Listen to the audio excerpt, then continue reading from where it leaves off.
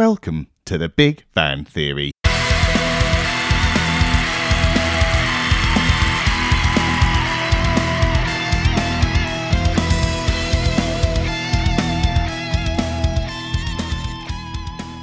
Rowena, welcome to the Big Van Theory. Thanks, Bob. It's lovely to be here. Great to have you here. I always like to start by asking people in 30 seconds or less, can you tell us who you are, what you do, and why you're qualified to talk about what we're going to talk about? Okay, so I'm Rowena Curlewis. I'm one of the co-founders of Denomination and also the CEO. Denomination is a drinks specialist agency and we essentially design drinks in wine, beer, spirits and cider in terms of the brand identity and packaging design. Perfect. Nice and succinct. So let's just dive straight in. This was an exam question from 2014, but it's one that I think that's still very much relevant. What matters more, what's in the bottle or what's on the bottle? And does the wine industry take packaging seriously enough? Right. Well, I would say definitely both. We always say to our clients, we're going to take care of the first sale and you need to take care of every other sale after that. So, we can get consumers to buy the bottle by having really engaging and memorable and appealing packs, but the wine has to deliver. So it has to deliver to what the consumer has imagined is going to be in the bottle, what the label is promising is going to be in the bottle in terms of quality and style. And the winemaker needs to be able to deliver that. Otherwise, that second sale will never come. Do the packaging industry wine industry take packaging seriously? I think that is increasingly so. I'd say a decade ago or more, we were still up against clients who really felt that the wine was the most important thing, and consumers really, once they bought a wine brand, they wouldn't be influenced by the packaging.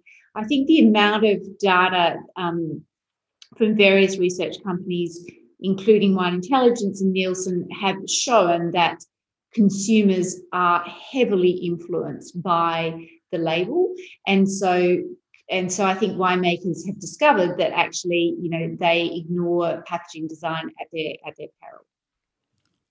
What kind of purchasing cues do you think people go for, or have you found people go for? How do you find them? How do you work out what they are, and how do you decide which ones to use?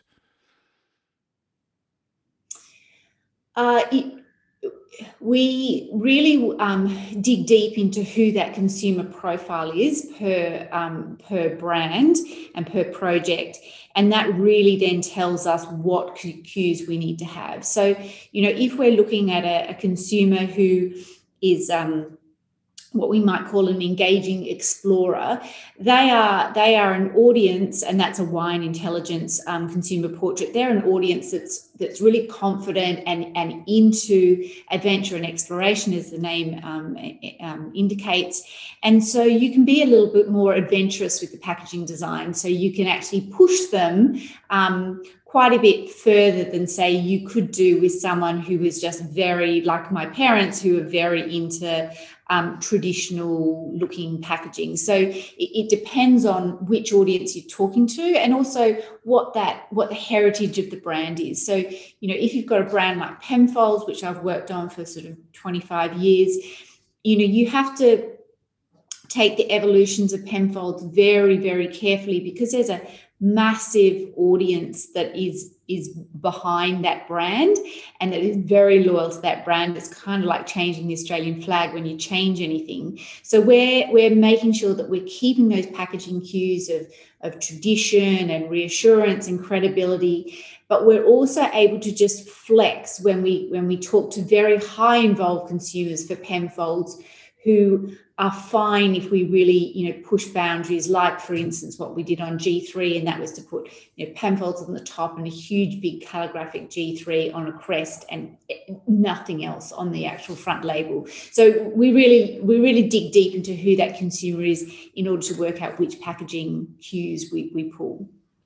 So can you take us through the design process? How does it start if someone comes to you as a brand new wine, either brand or label? how do you come up with it? Is it just a question of sitting down with a pencil, or is there a more a formal process of doing it? Well, it's a bit of a combination of both, really. So the most important thing to start with is to get the brief right. So we spend a lot of time with clients really talking through their brand and their story and their winemaking story to try and work out what is unique about that particular brand, about that particular wine. Because once we find that unique story, we can then design to that to really kind of explode that story in various ways, and that's really like the key to us, because what we're trying to do is not just come up with pretty pictures. We're actually trying to come up with something that is really meaningful to the origins of that brand or that wine. So say a brand like Tread Softly, which is as the name would say, it's a sustainably produced wine. It's naturally lower in alcohol, so it kind of plays to consumers who want to look after themselves and want to look after the planet. We actually came up with that idea in our original sort of strategy session of trying to work out what was making this wine different from everyone else. And it was this idea that this wine would actually talk to the values that the millennial consumer had. And so once you kind of got that, then the ideas can kind of bounce off that, because you've got this really solid foundation. And so our designers do a number of things. Some of them work with pencil, some of them go straight onto the Mac. Others go and look at art galleries, and we've got huge libraries in every one of our studio. We find books on all sorts of different things, really inspiring for design. So not just on other wine labels, but, what's happening in interior design in Paris, what's happening in graffiti art in New York. And so we're sort of looking at all sorts of different kind of inspiration to then, come up with a range of ideas. And then the process internally is that we review all of our work a number of times with some senior people within the business. And we're always looking at, what was that original idea? What was that original client brief? And making sure that we're really answering to that brief. And then we present to the client, and then it goes on from there. So the client will choose a particular concept, and we'll do some development. And as it goes through the process, we go to sort of finalization and preparing files for the printer, and off it goes to be printed and come to life on a bottle. Now, how do you start with things like legal information that you have to put on it? Do you design the label and then figure out how to fit that on, or do you start with a format that we have to have key information and then kind of work around it? Yeah, each region obviously has its different mandatories that it has to have on the back label. We have got to a place which is fantastic globally, where we can use the front label mainly as graphics. We don't have to have too much information. Obviously, Canada is an exception to that, where you have to have any language apart from your brand name in both French and English. However, for most of the world, the front label is okay in terms of what we can do on it. The mandatories tend to come into the back label. We have templates that we use depending on the country, depending on the client. Each client has different levels of mandatories that they use. When you're working with some of the big wine producers, they might have their own particular symbols that they like to use. And so it really depends on, what the client is and what the region that you're selling to is. We try and make sure that those mandatories are really nicely designed, because although they are, legal information that we have to have, we also want them to look as though that they're crafted and refined and cared for, so that they're not just like this horrible sort of dump on the back label. And we also have to make sure, in certain regions, we have to have varietals at a certain proportion to a brand name. So all of those things, because we're wine specialists, we have a whole series of templates that we use to make sure that what we're sending back to the client is compliant with TTB or whatever the authorities are in that particular region. How do you incorporate different cultural factors into it? So the classic one, the example that people use is that when you're doing a wine brand in China, if you make the label red, more people will like it, which is obviously a massive oversimplification. But how do you aim it at different cultural groups? Do you have focus groups, or do you work on market research? How do you incorporate that? We use wine intelligence quite heavily in some regions, and they're able through their portraits to specify, which particular brands that target audience might buy in that particular region. We don't tend to use them for labeled designs because we feel it's a little bit too general, but because we have offices in 3 regions, so in Europe, in the Americas and Australia, and we do a lot of work for Asia from the Australian office, we have a pretty good understanding through years and years of experience as to how those regions operate and what cues work, particularly in different markets. For China, for example, the red and gold is an interesting one because that's certainly what people used to think about, 10 years ago when you were marketing to the Chinese market. However, as the Chinese middle class grow and grow and grow, their trajectory in terms of their wine sophistication and knowledge has been extraordinary. So they really do have a good knowledge. Now, when they're buying Western products, and that will include wine products that are produced outside of China, they're actually looking for those wines to be credible to where they're from. So they want to see a French wine label looking like a French wine label, not looking like a Chinese version of a French wine label. And so too with Australia and the States and other wine producing regions around the world. So you do have to be careful of generalisms, but equally you have to be mindful of the sort of packs that work well in particular countries versus others. And certainly, the work that we've done in America has proven to us how, you really have to nuance the packaging designs for the States to really appeal to a broad audience that is a different kind of pack idea or crafting than what you would say for the UK. Now, you work with all sorts of different drinks categories, and there's been different packaging design and formats in certainly spirits and RTDs and other things. Do you think the wine industry has been a bit slow to follow suit? Is that a fair assertion? Should it follow? And what do you see sort of coming in the future?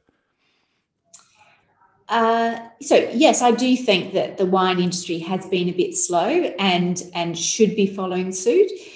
I would say in defence of the industry, however, we don't have the margins like spirits businesses do. Certainly we do at the very top luxury end, but on everyday wines, we just don't have that level of margin. So there hasn't been the ability to invest in bespoke bottles and other forms as much as other categories have been able to. Having said that, we have seen, wine in cans being very successful in different markets where we see that there's a lot of investment being made in terms of sustainability and how that has impacted form. We haven't yet seen the uptake in wine. It will come, I'm sure. But we have these twofold issues. One is the margin, and the second is the actual product. And we know that any vessel containing wine needs to be airtight. It needs to be able to ensure that the wine quality the wine's not going to suffer light shock. And there's a whole lot of different things that happen with wine that don't happen with whiskey or vodka or gin. So moving outside of the traditional vessels like glass bottle, bag and box and can has been challenging, let's say.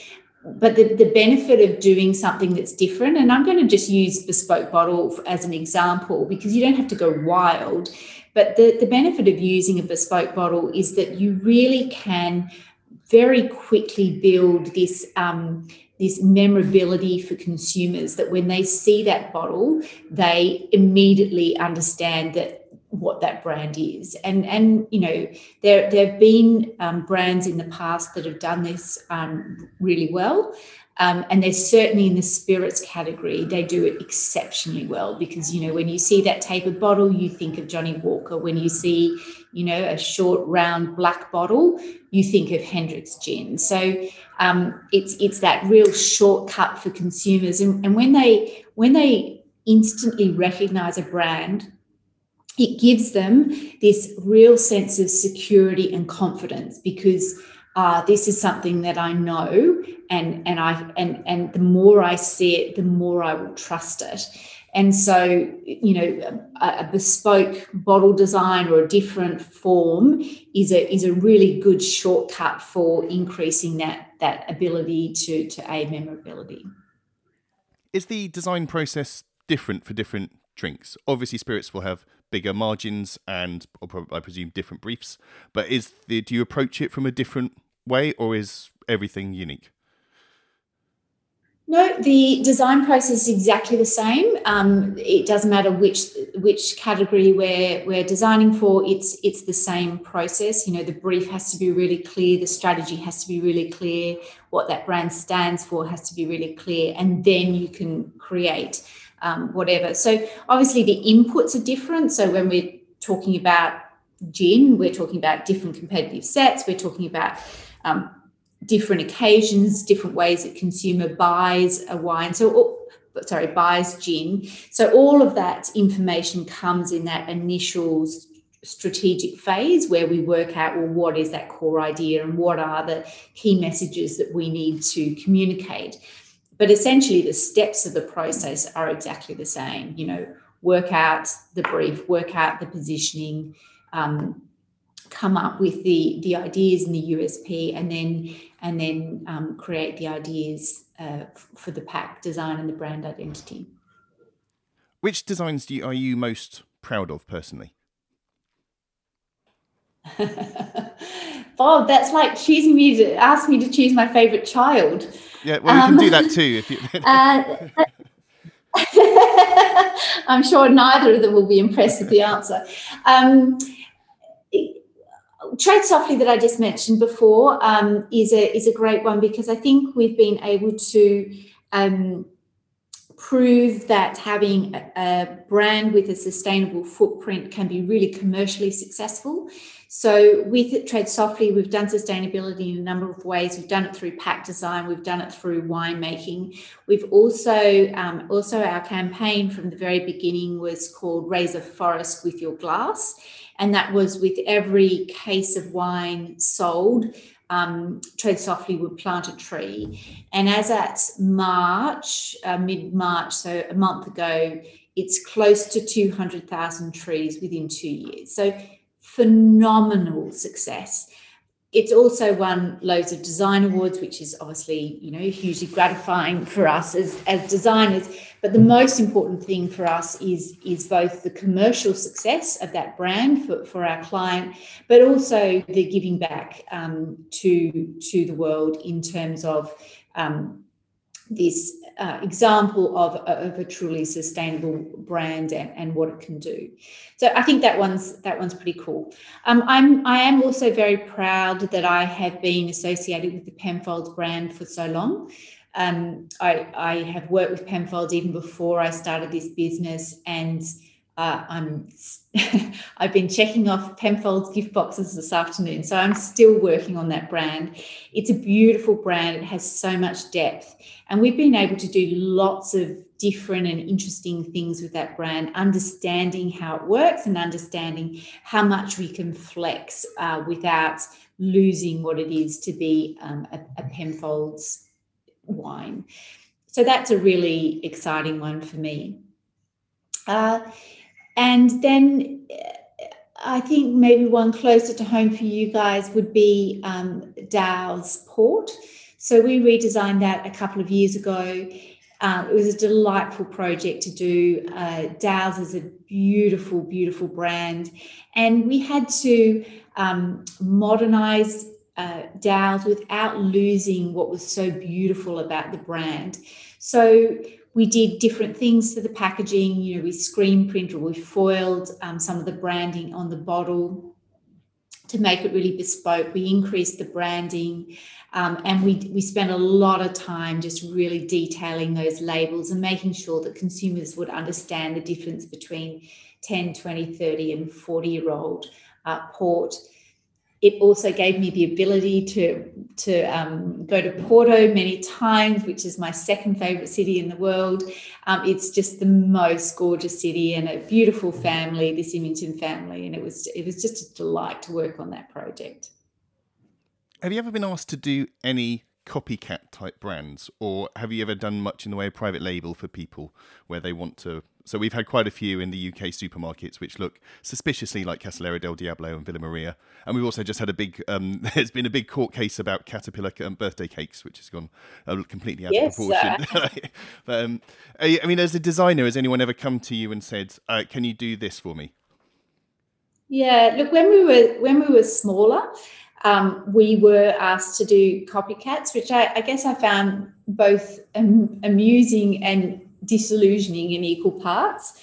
Our response has always been to explain to the clients that brand already exists. It exists in reality. It exists in consumers' minds. So if you're launching something that's similar, you're bound to lose out on memorability, and you've also failed to grasp an opportunity to tell your own unique story to consumers. So in my opinion, copying is just muddying the waters and not creating a clear and ownable pathway for your brand. Now, with the Caterpillars aside, because that's Aldi, and Aldi have, you know, that's their sort of corporate mantra. So I'm talking about things outside of Aldi. And in terms of private label's a really challenging one. I think one of the key issues with private label is that there's often not really a story to tell. There's nothing that's kind of real or differentiated, or a wine idea or an owner or a vineyard. Like, there's kind of nothing. And so when those brands look like a made-up brand, it's because they are. But like, there's nothing sort of real or credible to hang on to. So it is challenging to design a private label that feels really authentic and unique. And we actually took a business decision not to design private labels. We felt it was a bit of a conflict for our clients who were trying to sell to those same retailers, and also it's just not particularly rewarding from a design perspective to try and, you know, we're in the business of building brands for the long term, and private label doesn't really give us that opportunity. So conversely, how do you feel and deal with it when people copy your designs? So Penfolds obviously is massively fraudulent around the world with pinfolds and God knows what else. Is this down to you, or is this purely a brand owner thing? Have you ever had any sort of big legal cases as a result, or have you ever had to have words with another design company? Yes, a couple of times I have sent a note, quite a polite note, but a firm note to maybe suggest that, you know, the design is about clever ideas and your own ideas, and copying someone is really against the sort of ethos and philosophy of what design is all about. I think it's just really shameful practice for me, and it's kind of, I don't know, it just feels lazy. You know, if you can't think of your own idea, you probably shouldn't be in the business. And but in terms of the legalities of suing other designers and other businesses, that's mainly our clients who take that up. They do get incensed by it, and certainly you'll have seen many legal cases in China with copycats of Penfolds. Unfortunately, that is a nature of the market. China, to their credit, are doing a lot to try and stamp it out. They've got these bottle smashing exercises where, that consumers in restaurants are encouraged to smash the bottle at the end so that it can't be refilled and relabeled. We have all sorts of different security technologies in our expensive labels that go to China, not just Penfolds, but other ones, so that we can track them. We have, NFC chips. We do all sorts of things to make sure that, it's not being, it's not being copied. It's a very, very challenging one to try and manage. How much can you tell us about the security technologies in your labels, or is that hush hush?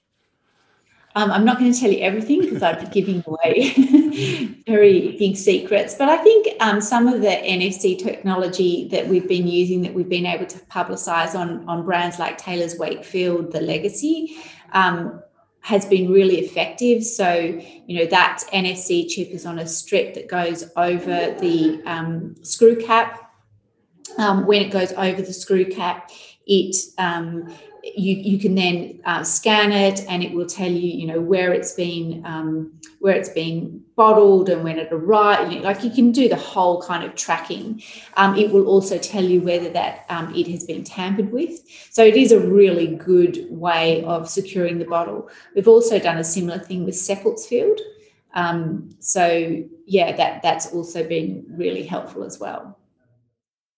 Just one thing I wanted to ask, in terms of technology on labels, where do you see it going? So we've seen AR with the Living Wine Labels app and a few things. We've seen QR codes. What are people bringing to the table now? What are you being asked to do, and what do you see happening in the future? Well, I actually think QR codes are going to have a sort of renaissance.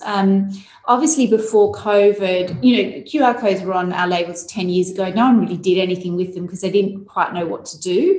But given COVID has really increased the importance of QR codes, especially in Australia, like, we use them now for everything. Every cafe, everywhere you go, you have to scan and sign in. So it's becoming second nature to use a QR code. And I think the benefits are that you are able to get a lot of additional information from a QR code or an AR that you can't just get from a two-dimensional label.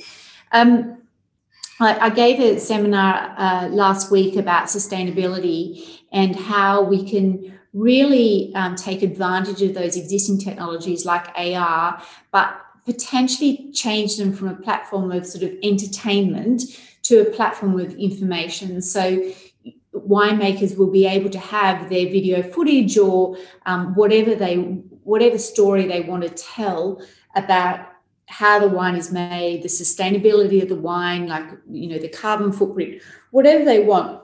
They can actually use that technology, and it doesn't just have to be, moving images of convicts. It can actually be, really serious and informative and interesting data as well.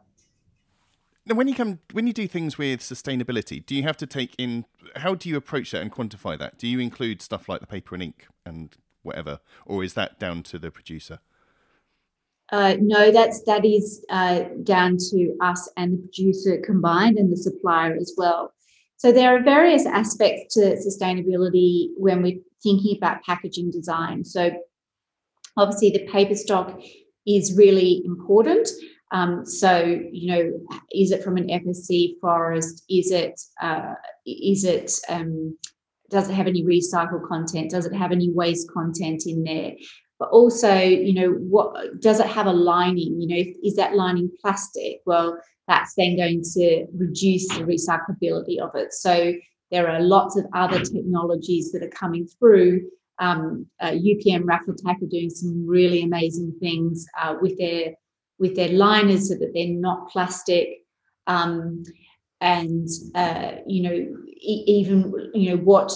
What grammage of the film are you using for the labels? So, are you using PET 30? Could you drop down to PET 23?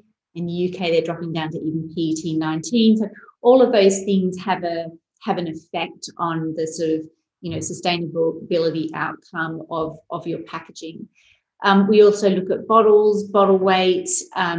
We look at glues used on shipping cartons, the amount of ink, is it using organic inks, soy inks, mineral inks, how many additives are being used.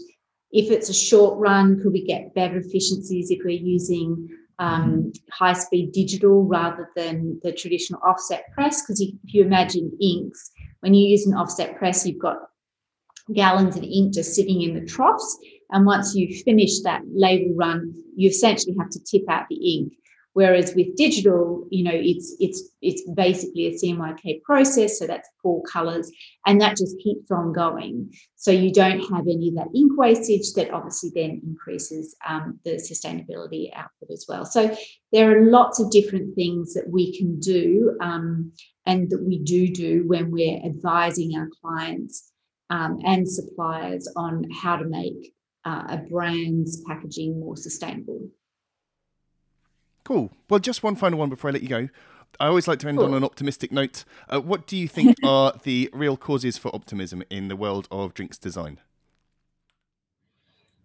Well, I think I mentioned it at the very beginning that we feel like brand owners and wineries are really starting to understand the importance of packaging design, and they're getting a lot braver and more willing to stick their neck out and be more individual.